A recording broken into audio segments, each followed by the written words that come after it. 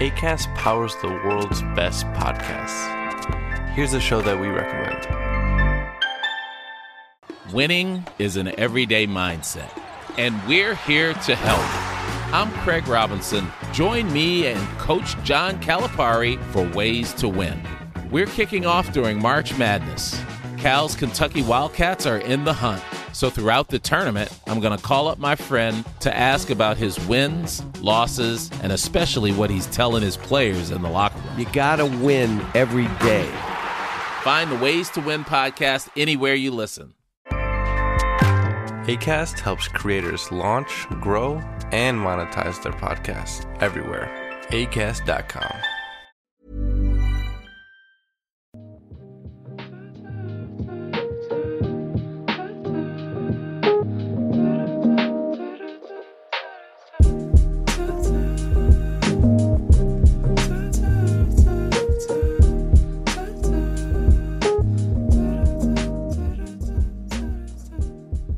Welcome to the Since 71 podcast.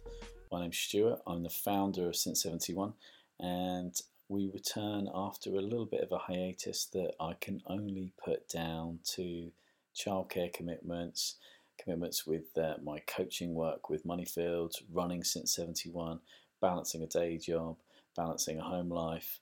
But I'm really pleased to be here now with Aaron Smith, the manager of Southampton Women, and Kirsty Whitten, who is a defender at the club. Hopefully they'll forgive me if I'm a little bit rusty. Thank you for joining us, Kirsty. Hope life is treating you well. Yeah, good, thank you. How are you? I'm very well, thank you, and just really happy to be able to sit down with you guys. Aaron will probably tell you that we've been trying to arrange this for a little while, so it's really pleasing that we've actually been able to do so. And how are you, Aaron? You well? Yeah, I'm good, thanks. Yeah, good. It has been a long time coming. It's good to get it done. Well, they do say it's better late than never, but I'm really pleased that we've been able to make it happen. So moving into the episode then, I'd love to hear from you, Kirsty, and if you could tell our listeners a little bit about your introduction to football. Yeah, no problem. So I grew up in a place called Frome in Somerset. Football's always kind of been a really big part of my life from a young age. Like I'd always be out playing in the park or when I first joined a team. I actually moved to Southampton in 2016 for work. I previously played for Yeovil Town Ladies, but it wasn't really feasible for me to travel there when I moved down to Southampton. And at this point, the club was in WSL2 at the time, so the commitment wasn't realistic for me to be able to balance that with work.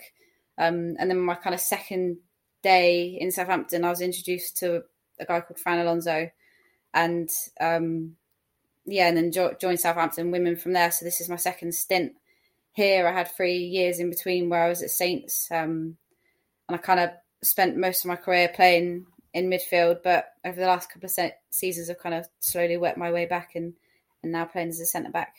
You grew up in an age where the Lionesses and women's football wasn't as mainstream as it's now become. What were the main challenges that you faced when you were young and starting out in the game? So I grew up in a place called Frome in Somerset, probably quite a remote part of the country for football. I think on reflection, I did experience quite a lot of challenges growing up. The opportunities were so minimal compared to today. You could only actually play in boys football at club and at school up until under 11 when I was younger. So especially like in my area at the time, there was literally just boys football teams. There weren't really that many opportunities for girls. I think I was probably quite fortunate at the kind of my local club. It's called Frome Collegians.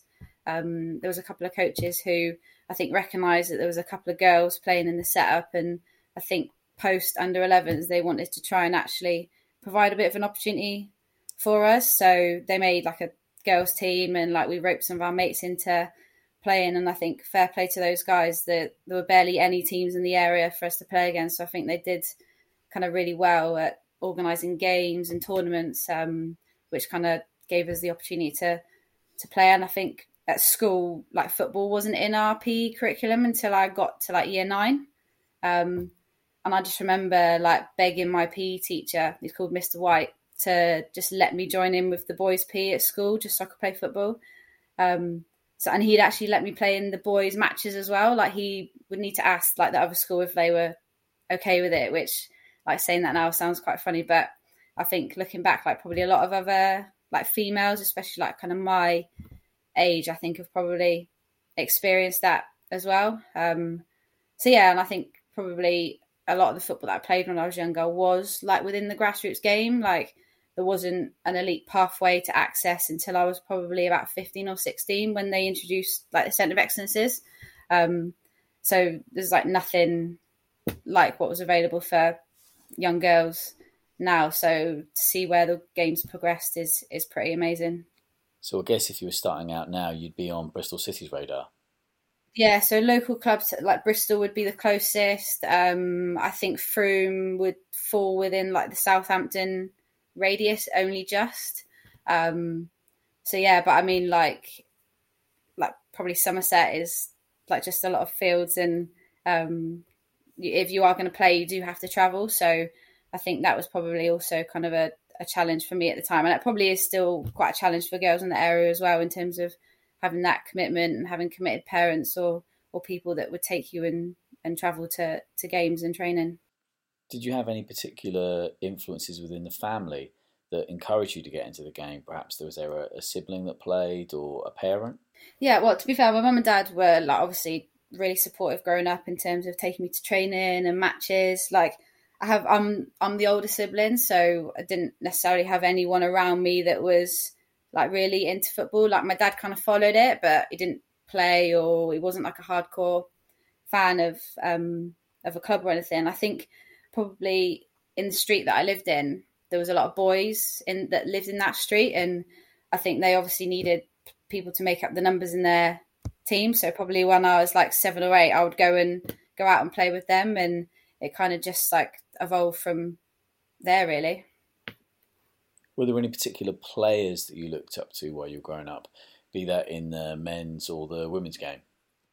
To be honest, I could probably reel off quite a few people that have probably influenced me. I think probably the obvious one when I was younger, I was a massive David Beckham fan. I had the Adidas Predators with the tongue and the elastic. Yes, classic. And I think like probably growing up, like there was only really male footballers in the kind of spotlight. I think players like Kelly Smith, Rachel Yankee, Marianne were kind of pioneers of the women's game at that time. And I actually remember my mum and dad found out that the Women's FA Cup final was being played at Swindon Town. I think I must have been about 12 or 13. And they took me and my sister to watch it. It was Arsenal against Fulham. And I've actually still got the programme from the game that I managed to get all the players to sign it. And Marianne's signature is on there, which is quite funny. So I think like at that point in time, I never would have dreamed that like 20 years down the line, I'd had the chance to play under her. But I think like those individuals were definitely role models for me, because it kind of showed me that women could succeed in football, and it was kind of the norm. And probably like a little bit closer to home, I had a coach when I was younger who was a real role model to me, a lady called Dawn Pryor. She was probably the first woman that I kind of personally knew who actually like played and coached football in my town. And I think, again, she kind of showed me that women and girls did have a place in the game, and she was a real champion for girls football in the area, and kind of that really still sits with me today, I think. Obviously, Southampton women have got a real rich history within the FA Cup, and having players that were playing in the sort of 70s and 80s against some real adversity. You touched on the fact that many of these players weren't seen. Does it really hit home now? You've developed relationships with these players of the 70s, and it must seem really strange how they almost were a bit of a secret society. Yeah, and I think like people like that were kind of groundbreaking in what they were doing at the time, and I think it's good that those people now get recognised, because I think without them, like we wouldn't be in the position we're in at the moment in terms of being able to play regularly, accessing the facilities that we can access, playing in like the pyramid and the leagues at the moment, like have grown so much in the last like even just 10 years. So I think those people that played back then all kind of built the foundations for us to then have the opportunity to play now. Definitely. With the Lionesses' success in the European Championships last year, I've spoken to quite a lot of players and people around women's football that all state that while the win was great in getting young people playing football, one of the big benefits that they saw was just being taken seriously by, could be colleagues, neighbours, friends. They just felt that they were more included in conversations about football in general, be that men's football, women's football. I remember speaking to one of your teammates, EJ May, who stated that since the Lionesses win, she just found that people that she knew took her football more seriously. They were more interested in what she was doing at the weekend, on how Southampton were getting on. And I wondered if that's something that you found as well.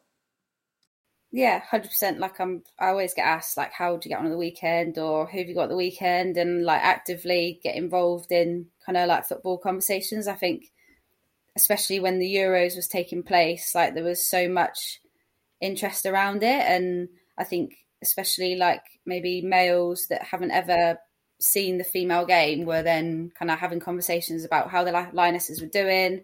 I think the players have become like household names, so I think that they've definitely done a lot in terms of pushing the game and kind of put it on people's radar and just kind of raising awareness, really. And I think people are now starting to take an interest. I think it really helps that, especially some of the games where they're on TV, like I think they're a lot more accessible for people now. So I think maybe someone that didn't necessarily know about the women's game before is now got the opportunity to kind of watch it on a weekly basis. And I think what I've really found, especially this season, is like probably a lot of people that I work with, or like a lot of people I know, that their daughters are actually starting to go to football training as well. So I think like that has also kind of drummed up their interest in the women's game, because now they're kind of personally experiencing it themselves. And that's all fantastic to hear, because it's only going to have a really positive effect on the quality of football within the South Coast, and hopefully if it's mirrored nationally. But I just wanted to bring Aaron in now. You've been sitting there really patiently. Prior to taking over at Southampton Women, you were actively involved in the men's game for quite a long time. I'm just interested to know, what was it that converted you to want to coach full-time within the women's game? I think the main thing was that, so my first game in charge was actually Southampton Women's Reserves, and I went to New Milton, and I got given by Fran at the time, which we'll probably talk about later, but I got given a couple of first teamers for that game. And I thought, my first game as a manager, I'm going to walk this. I've got a couple of first teamers. One of them was Kirsty Bell, who we know is an outstanding player. And a couple of weeks before, I'd watched someone hit a 30, 40-yard diagonal ball to Kirsty, and she took it down with her right foot, and then she hit it in the top corner from about 40 yards with her left foot. And I thought, wow, because I had no idea that women's football was as technical as what it is now, especially. And even back 5-6 years ago when this happened, I thought, bloody hell, I did not expect this at women's level. And anyway, so I went to this first game, and we were 1-0 down at half time. And I absolutely ripped into these players like I would, because I'd managed in the men's game. I'd played in the men's game. I just took what I believed I knew from that point and brought it into that first game. And afterwards, Kirsty pulled me aside and sort of said to me, like, you can't shout at women like you can at men at half time. And I thought, well, why? And it sort of developed over the last few years, is that I look back at that and think, actually, that's taught me such a big lesson that even now, if I went and managed a men's team, I still wouldn't raise my voice like that. I would talk more technical. I would talk about the social sort of side of stuff and the changing room, making sure that if I went in the changing room and we were losing or I was angry, I'd try and keep myself composed and make sure that there's still that information to those players. And that one line from Kirst after that game sort of stuck with me, and watching players like her that have played at the top level. And I always joke, and, you know, I'm a number 9, like, throughout my career playing, and I always joke that I was the best number 9 at the club. And like now, like, I'm not the best number 9 at the club. Like, Shannon Albury's here now, and she's phenomenal at finishing 1v1s. Like, she's the nutmeg queen.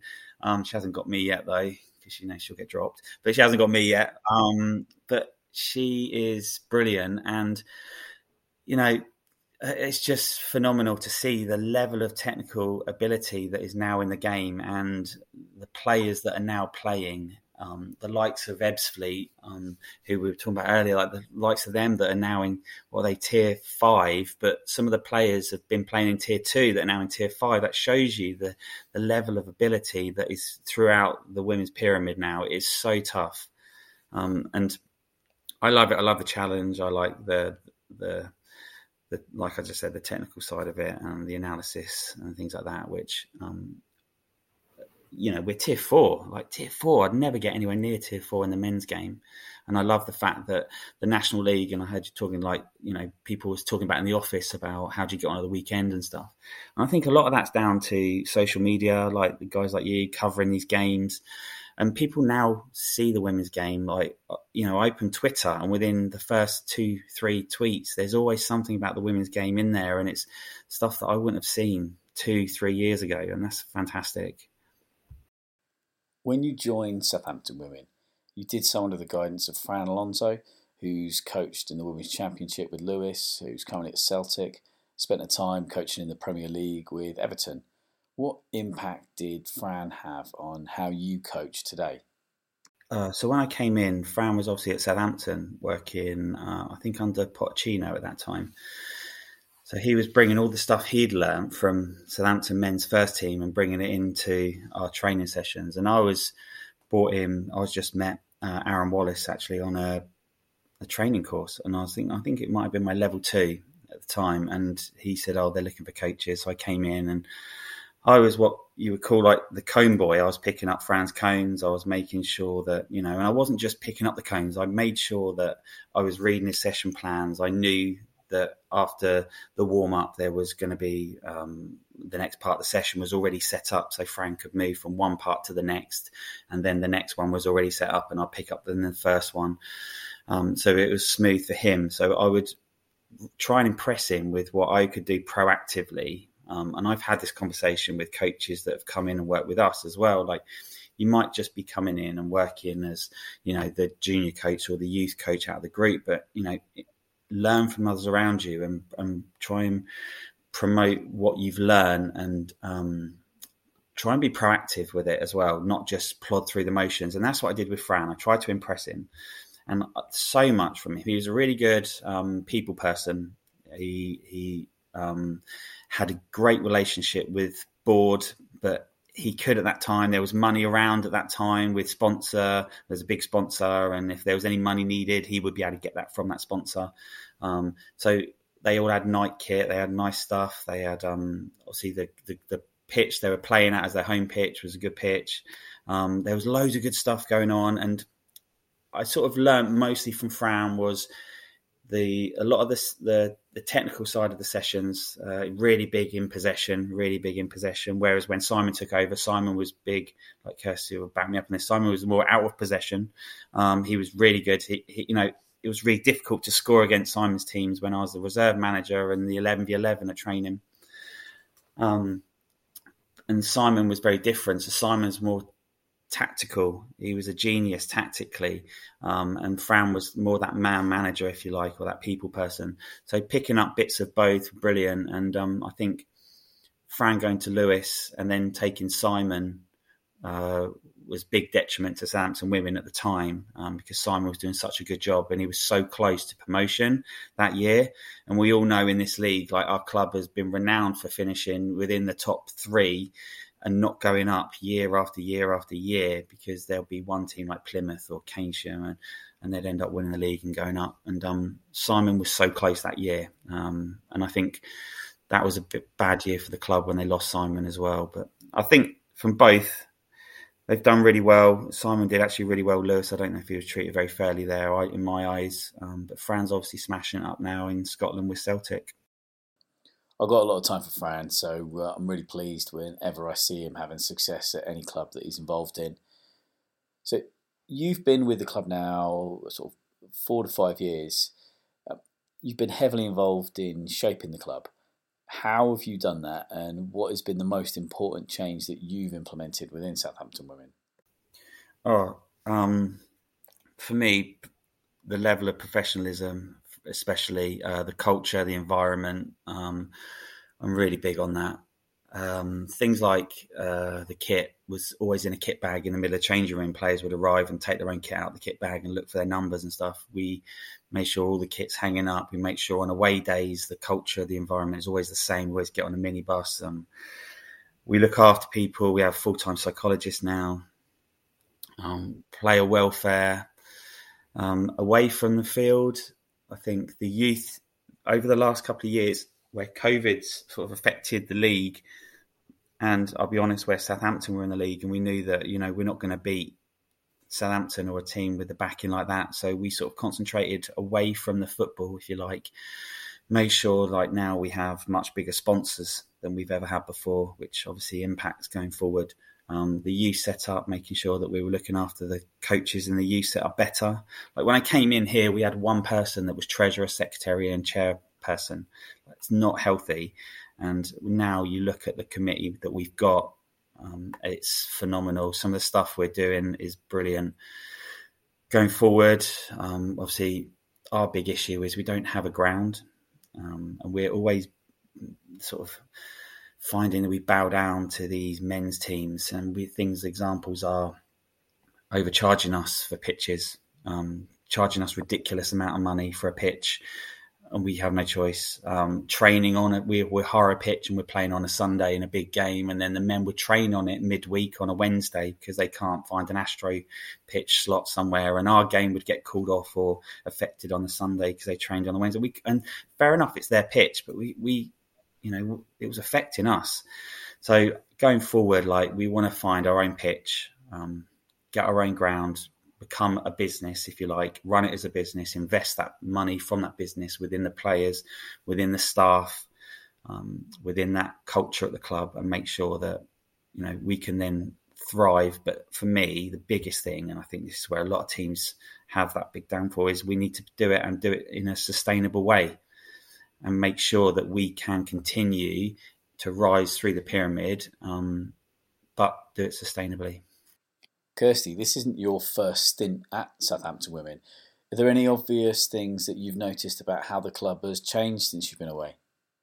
Obviously, there's a lot of new faces. I think probably similar to when Smithy joined. I joined in the Fran Alonso era. I think I met him maybe like the second day of moving down to Southampton, and he invited me along to play with the team. But I think kind of Smithy and the staff, since they've come in, have done a fantastic job just in terms of implementing like a really clear philosophy on and off the pitch. I love the environment that we've got, and I think we've got really high expectations of each other. This is probably like the most together team that I've ever been part of. I think everyone works really hard for each other. Everyone's in it for the right reasons, and kind of we're all kind of going in the same direction. And even like all the stuff that Smithy spoke about off the pitch, like there's so much that goes behind the scenes that's kind of helped the club progress, whether that's like social media, we do analysis, we've introduced GPS for training and matches, and even stuff like menstrual cycle tracking, like we do wellness reporting. So like that was never in place before, but I think that's now like a real fundamental part of what we do. And I think it just helps create that kind of culture and environment that it's just like a really enjoyable place to be, if I'm honest. It sounds like the club really values its players, which is something that's quite refreshing. They're obviously looking quite in depth, the welfare of their players, and that's probably something that isn't done in quite a lot of teams in the divisions above, and that's really refreshing to hear. Yeah, no, definitely. I think it's probably like reflective this season, just in terms of we've got players like Shannon Albury's joined us, Shannon Sivright, so we've got like top players that are wanting to play for the club, and I think those things have actually played like a massive part of the reason that they've come to play for us. I think we're very people-centred, and I think that's an important part of helping football players perform on the pitch, I think. So I was just going to say, from my point of view as a manager, like how do we compete against the badges of Portsmouth, Oxford, Bournemouth, Saints? We have to offer something that they're necessarily not really offering, and that's where we've been challenged so much over the last couple of years since coming into this club. when I was at Chichester, we could attract good players. Like we could attract Molly Clark in and Tammy Wayne because we were tier 3. Drop down to tier 4, you find that players didn't want to play in tier 4. They'd go to tier 3 and play for a team that were offering them a tenth of what we were offering them. Didn't care about their welfare, coming back from, I won't say who, but coming back from an ACL injury and playing 90 minutes first game back, absolutely ridiculous. And just because they were playing in tier 3. But we now people are starting to wake up to the fact that actually tier 4 isn't a place to be. It's a good place to be. There's some very good teams down here. And we've had to offer stuff that others haven't. And I think now, like you said, treating people before the player is something that we're really big at the club, and we look after people. And I think that's our biggest strength, and especially for me as a manager. And that's what I want to sort of make sure that people are aware of at the club. There's a lot to be proud of for everyone involved within the club. From the outside looking in, it seems that there's a lot of respect that goes on within the club. Players from the first team respect the players from the reserve team, and further down in the age groups, there's a lot of respect and support between the coaching staff, and there's a lot of gratitude and respect that's for the volunteers and supporters, which is brilliant to see. Because while people listen to this and think, well, my club does that, we've got a one club approach. The reality is that there are too many clubs within the English women's football pyramid that don't actually provide that. Yeah, we will train on one venue. So this is all the stuff we've put in place the last couple of years is we all train in one venue. There's the youth train in the same venue as us. So when we get there, I get there an hour earlier, walk around the youth training sessions. So I get to talk to the coaches, get to watch their sessions, get to learn stuff from them, get to talk to the players. Like yesterday, Shan Sivright and Kirsty delivered a session to one of our under-16 teams. So we're just like, we're under-16 team. So that's the stuff that we can do there. And, I've got a big shout out to Redbridge School because they're phenomenal with us. Like we've got a really good partnership with them. They're our training hub at the minute. We've played some of our games. Our reserves play there. And talking to reserves, so our reserves are on the same pitch as us at training. So as a first team manager, I'm getting to see the reserves every single week, twice a week, to see who's doing well. And, a lot of teams can't say that. Even going up the leagues, we've had players drop down, play for us that, they played for a first team, but they train on a different day to their reserve team and things like that. Like I just can't see how that works. And that's, like you said, it's a family. And that's the word I use, is a family. And that's exactly what it is. You've touched on the reserve team there. They compete in the National League Reserve League. How have you found that environment has impacted the team? There's obviously a lot more to it than most reserve teams that compete in local divisions. The distances travelled, for example, and the costs that are incurred with that.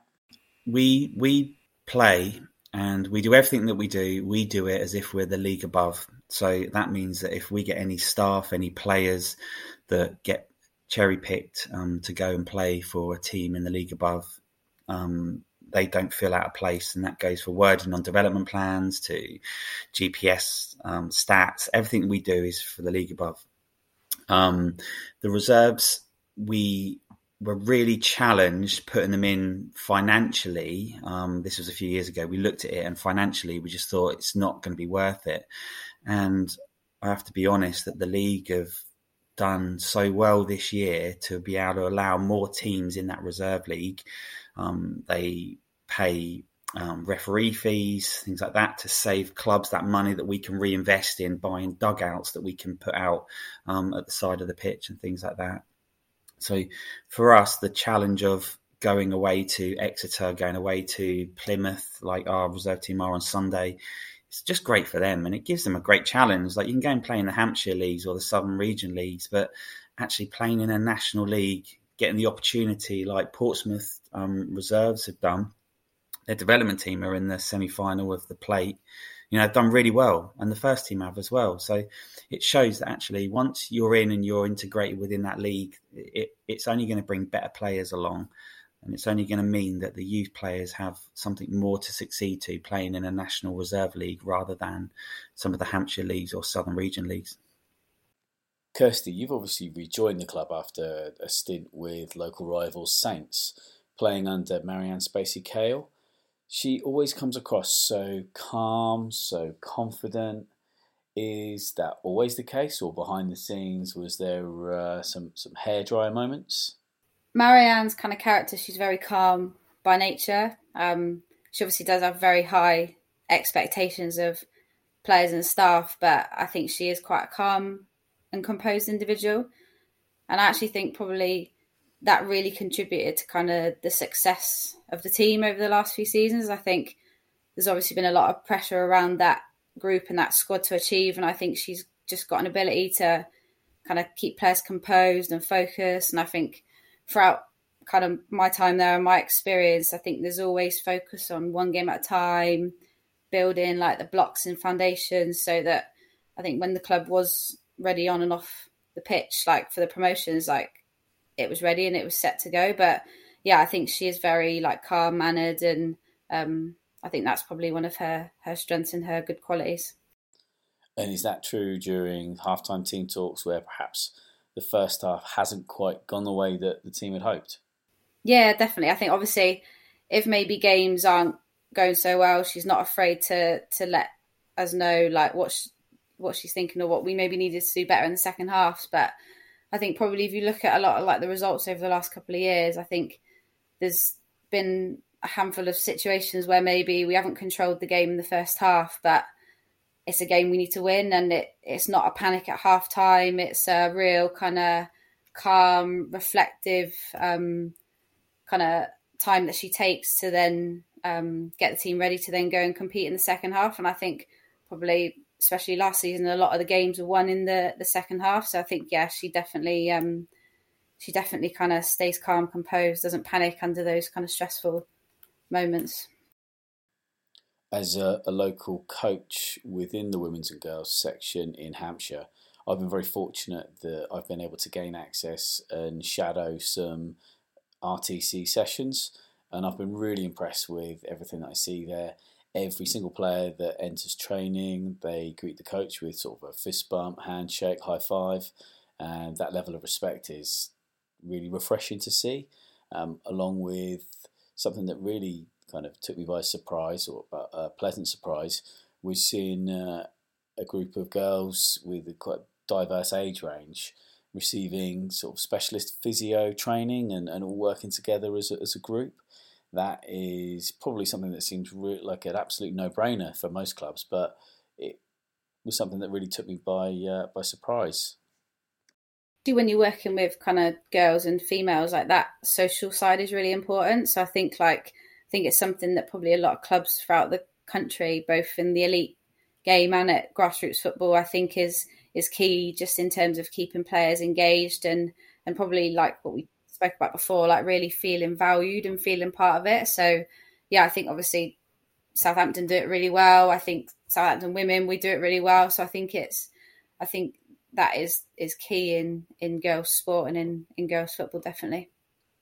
After the frustration of cancelled seasons due to COVID, you were able to seal promotion to the Championship, but you did it in the sweetest way possible against local rivals Portsmouth in front of a record crowd at St Mary's. How was that experience for you? Yeah, I think obviously that was like a momentous occasion, like for not just like the club, but for us as players. I think it was years of not just work, but patience from everybody that kind of contributed to that win. And obviously it's nice that it was against Pompey at St Mary's. I think we maybe joked at the time that it was almost written that was going to happen. But I think that was probably that night was probably a bit of a weird situation, because we'd obviously won the league, but we still had that playoff game to prepare for against Wolves. So I think that then went to the forefront of everybody's minds. So it was kind of wow, we can celebrate that we won the league. But I think the focus was always, from that moment, that final whistle, the focus was always then on winning that playoff match against Wolves. So it seems like after the post-match celebrations, it was treated like any other victory, and it was quickly a case of refocusing for the playoff final. Yeah, and I think I think going into training that week straight away, it was about preparing for the playoff game. I think we've been doing things throughout the whole season anyway, so I think everybody was ready. But I think it was, Marianne described it to us once as almost like building blocks. So every game we would add another block to kind of our building, and that was a real key one, winning that night against Pompey and kind of clinching that league. But I think everybody knew that if we didn't then win that playoff match, it kind of was all for nothing really, and we'd have to go back to another season of patience and work to try and get that promotion.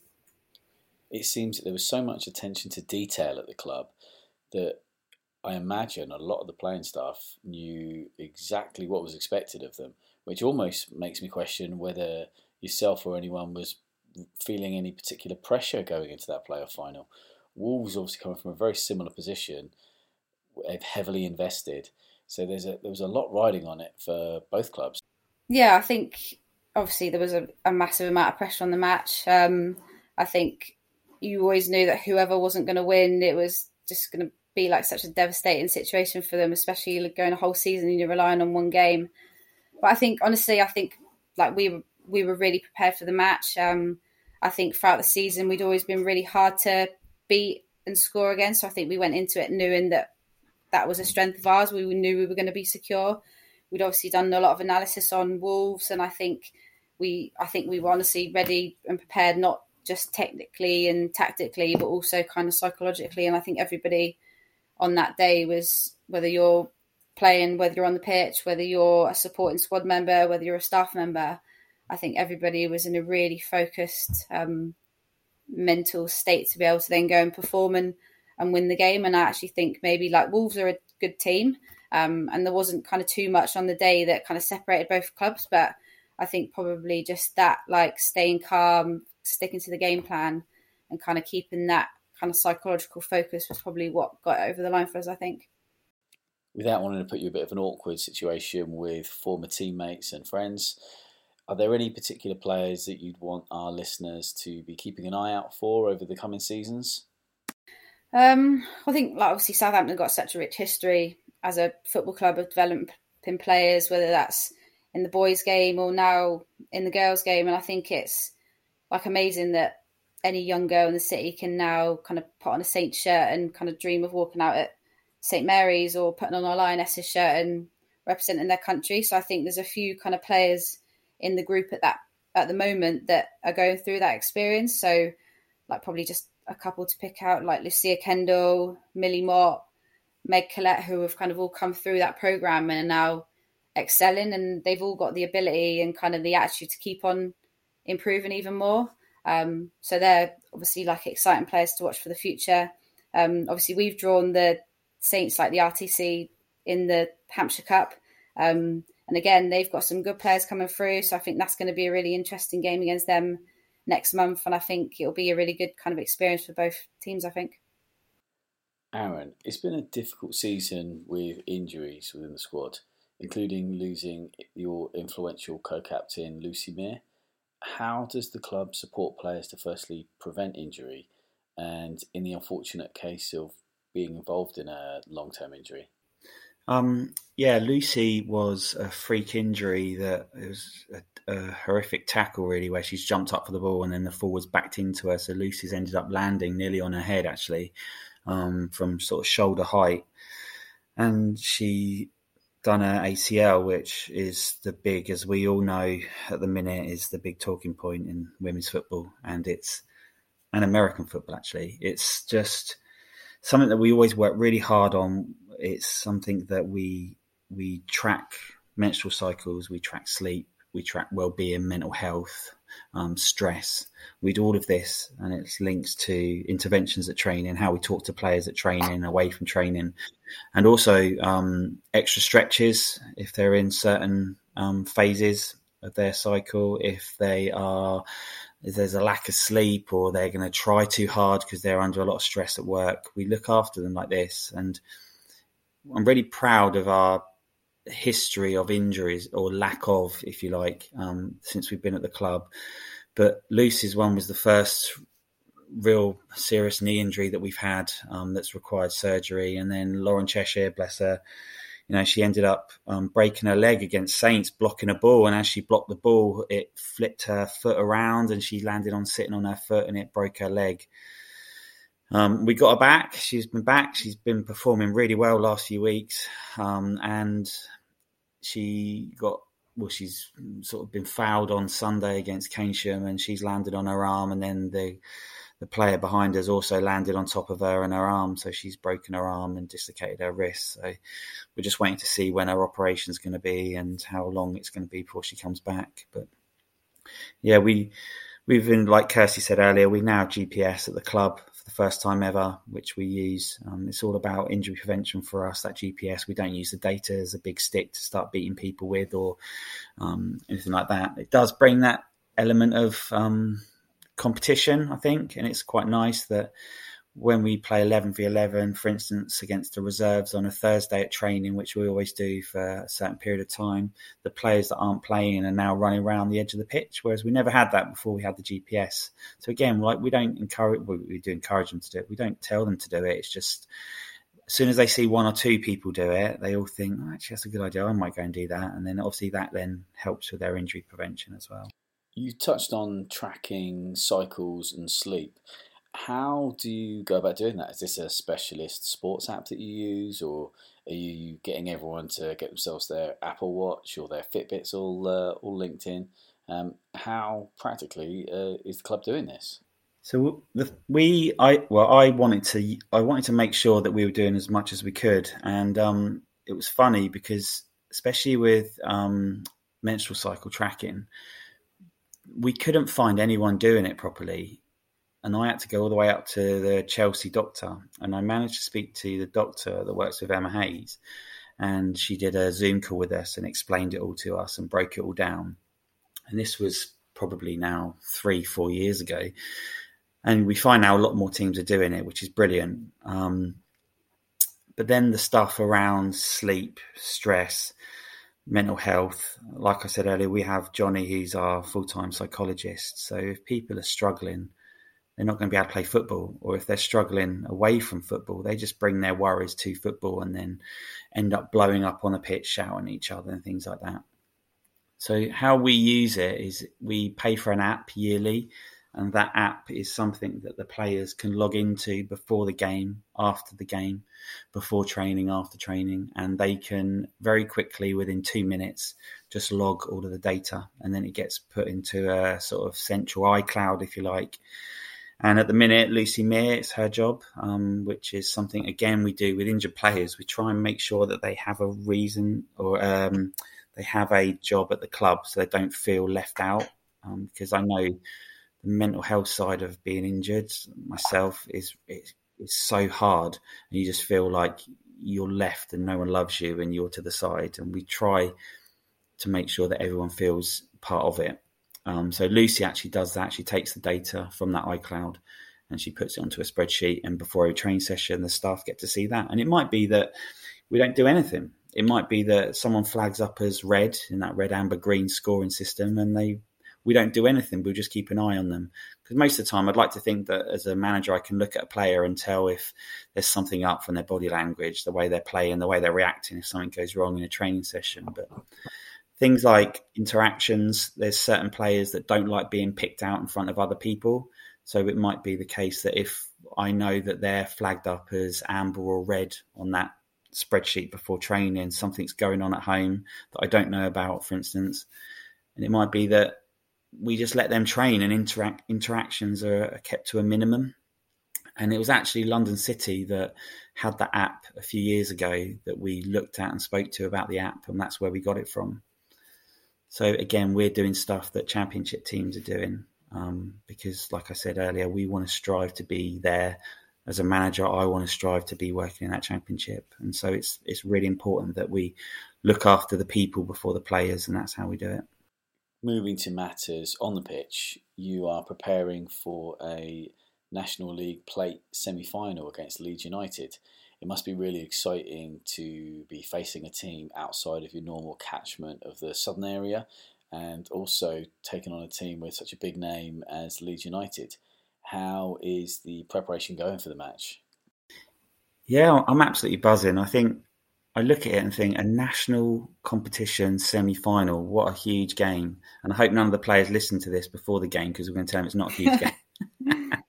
But it's brilliant. Like, the chance to get there and play in a final, a national final, is just brilliant. And the players are all in good spirits. We're training really well. Yesterday we started working on Leeds, and that's no disrespect to Larkhall, who we have the Sunday before.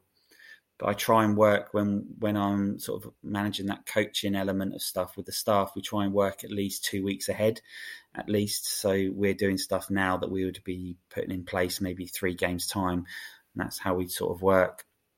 But yeah, it's difficult, isn't it? Because after Leeds, we have Selsey midweek. And after that Selsey game, we have Moneyfields on the Sunday. So we have Leeds United after a 5-hour trip home, Selsey on the Wednesday, Money's on the Sunday. That's a really, really tough 3 games. And then you add to that the local derby of Selsey, the history between the clubs and me. And it just, it becomes an even tougher week, but I'm really excited, and I think I don't know if Kirst thinks, but the players are excited as well. Like, they keep talking about it. It's an overnighter, so we get to travel up on the bus and stay overnight on a Saturday night, and we all love that. Go out for a meal together and play some FIFA in a hotel room, and still undefeated at FIFA, so that's good.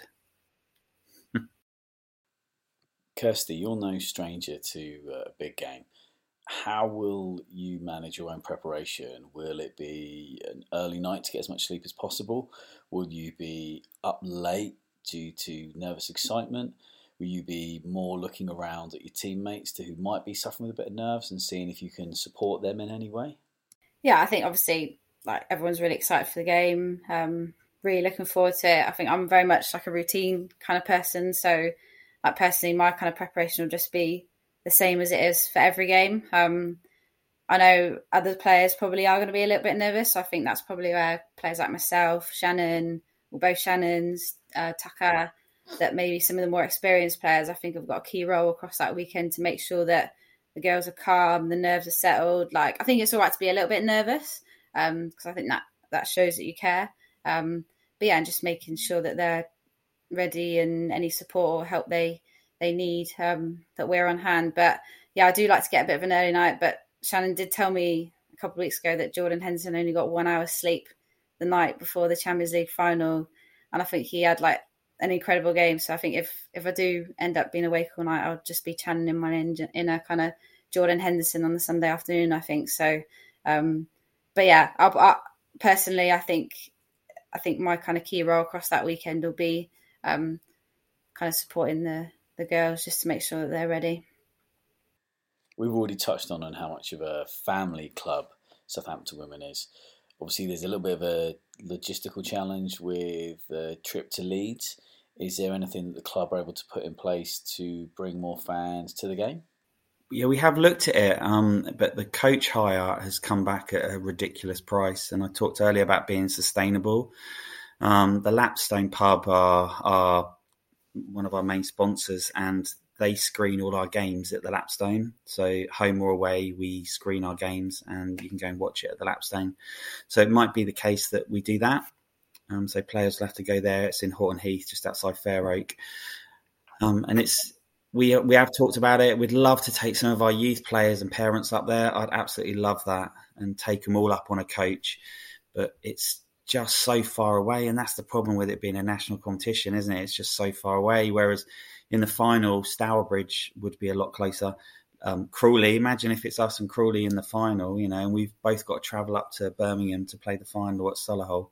So it's a long way to go, and we have looked at it, and it's something that over the next 2 weeks that the club and the committee, I know for sure, are definitely looking at to see if we can take people up with us.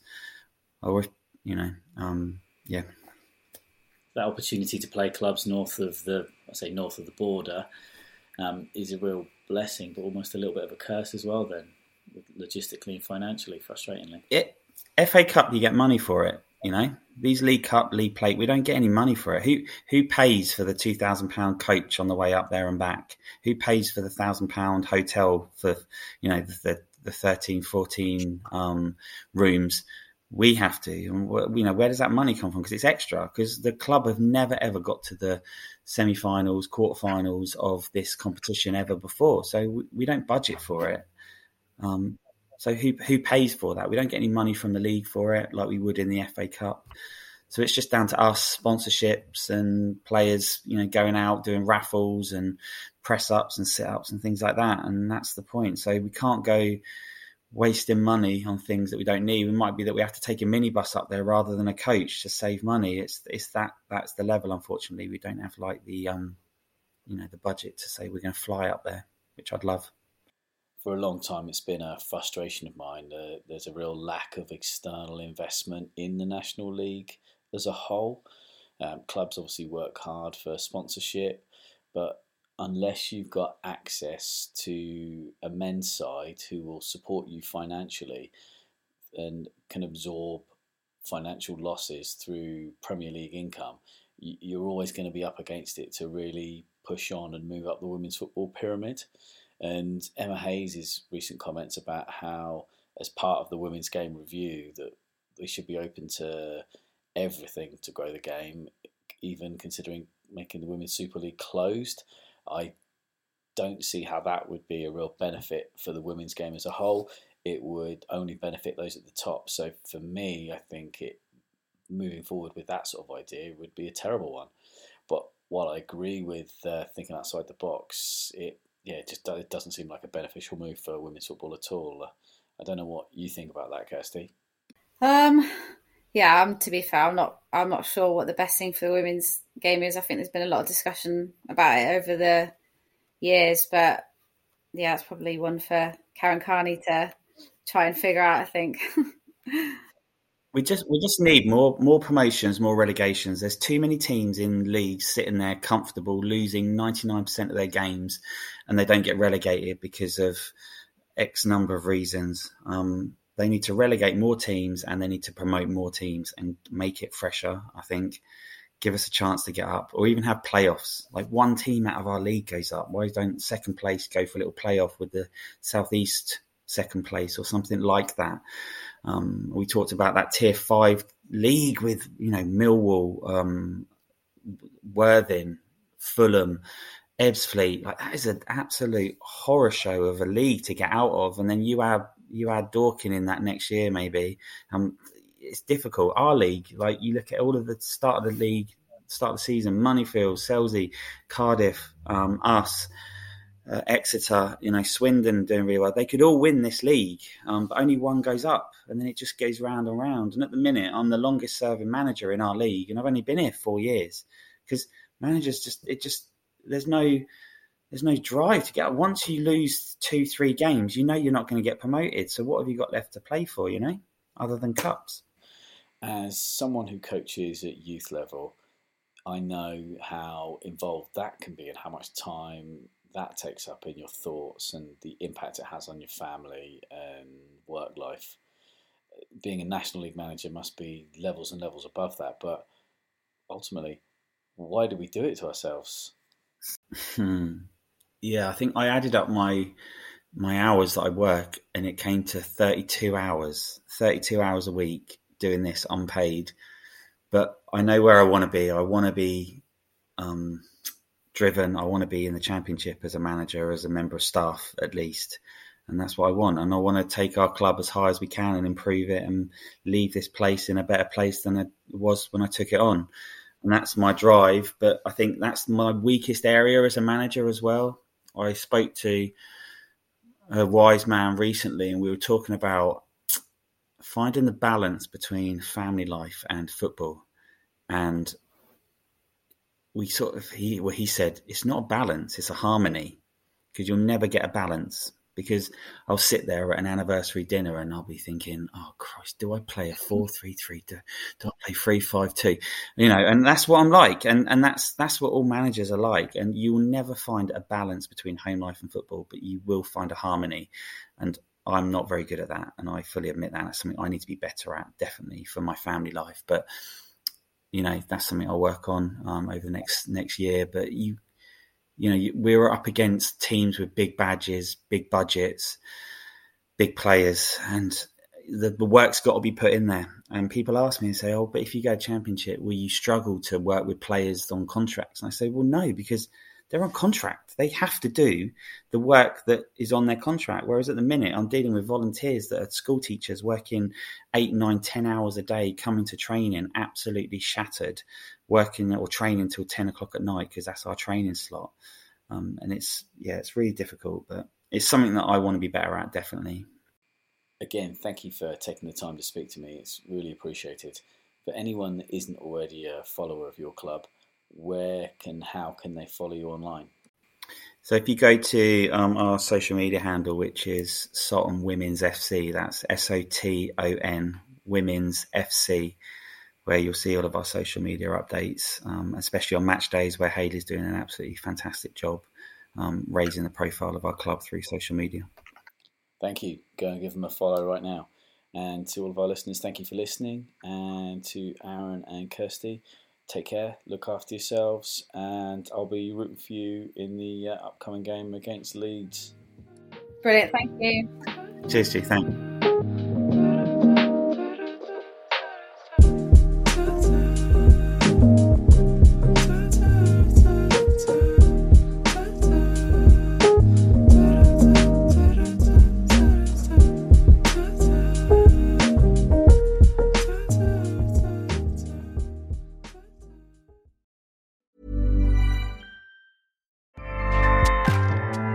Acast powers the world's best podcasts. Here's a show that we recommend.